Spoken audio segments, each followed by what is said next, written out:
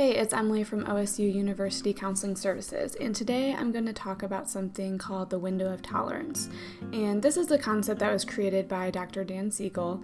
And basically, the window of tolerance is a space where you feel regulated. Maybe things in your life are going really great, or if they aren't, you feel like you have the emotional capacity to identify how you're feeling, handle the stressful situations that are coming up, and are able to self-regulate.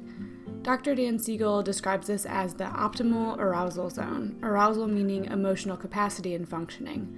So within the window of tolerance, there can still be ups and downs. However, you're still in the window of being able to manage it and self-regulate. What can happen is certain situations, thoughts, intense emotions, having a flashback, or a bunch of small things that build up can move you out of your window. So when you move out of the optimal window of tolerance, the response can look differently depending on who you are and the situation and feelings that are occurring. Some examples of becoming dysregulated are withdrawing and isolating from other people, experiencing fatigue. Maybe you feel like you need to sleep all the time, and no matter how much you sleep, you still feel like you are tired and didn't get enough sleep. Sometimes people feel irritable or at any moment might start crying in a situation where they typically wouldn't. And overall, being dysregulated is experiencing a noticeable increased amount of stress. So those are just some examples, but there are a lot of ways people experience dysregulation, so it is important to know what those symptoms are for you so you can better notice it when it's happening. So like I said, those are just some of the symptoms that can happen when you get moved a little bit out of your window of tolerance. Then, if we aren't able to manage feeling dysregulated and get back in our window, then that dysregulation can progress into hyper or hypoarousal.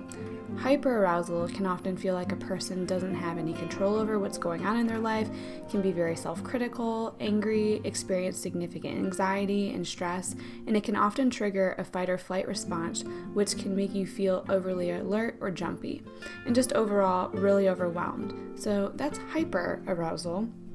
And the opposite of that is hypoarousal, which can feel more like depression, feeling numb within your body and emotions, maybe altogether feeling separate from your thoughts and emotions, feeling disconnected with yourself and others, significant withdrawal from others, experience low or no motivation, overall feeling like you've shut down, similar to that freeze response. So why is this important to know? For starters, I think it can help you better understand yourself, which then can hopefully lead to increased self-compassion. I think it is really important to remember that emotions inform us that something is going on, and if we are able to notice when we are slowly getting out of our window of tolerance and becoming dysregulated, we can try to prevent those more extreme stages of hyper or hypoarousal.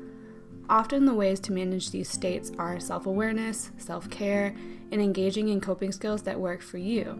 Some examples of ways to stay or get back in your window of tolerance are grounding yourself with guided breathing or meditation. There are a lot of apps out there, or you can create your own breathing routine. There are also several podcasts posted in the past. Some of them are the 5-4-3-2-1 guided grounding exercise, square breathing, and find your calm. Some are longer than others, so just find the one that you like and that works for you.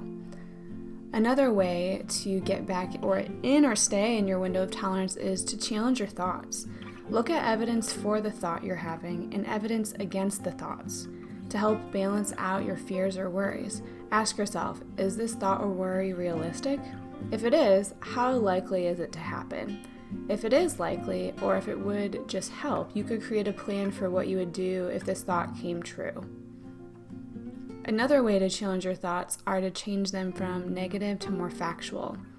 If that is something you're interested in, I posted a previous podcast about negative to factual self-talk. But in short, it is taking a negative or judgmental thought you are having about yourself or a situation and rephrasing the thought to how you are really feeling that's still factual without the extra added judgment. So just a quick example. If you failed an exam and have the thought, I'm a failure, you could rephrase that to something more factual like, I'm disappointed in my grade, or I wish I would have studied more. It's still you being honest with yourself, but there's not that extra layer of judgment or blame there. Another potential idea is journaling. Journaling can be very cathartic. It helps you slow down, it can help you self-reflect and identify what you're thinking and feeling to help gain insight or perspective, or just ground you to be able to get those thoughts out and being able to validate yourself. Another potential coping skills are listening to music, exercising, spending time with friends, being creative. And being creative could look really like anything, like to building something, drawing, painting, journaling like I mentioned a bit ago, or even engaging in a craft or something like that. Lastly, another idea is to consider initiating individual counseling services. It can be helpful to talk about what you're experiencing, brainstorm ideas with the counselor that are specifically tailored to you, and also help develop a better understanding overall what is going on and maybe some of the reasons these things are coming up for you. If that's something you're interested in or have more questions about and you're a student, please contact us at University Counseling Services. Alright, that's just a little bit about the window of tolerance, and I hope that helps provide some framework and language on your continued journey to better understand yourself and improve mental health. Thanks for listening today. Have a good one.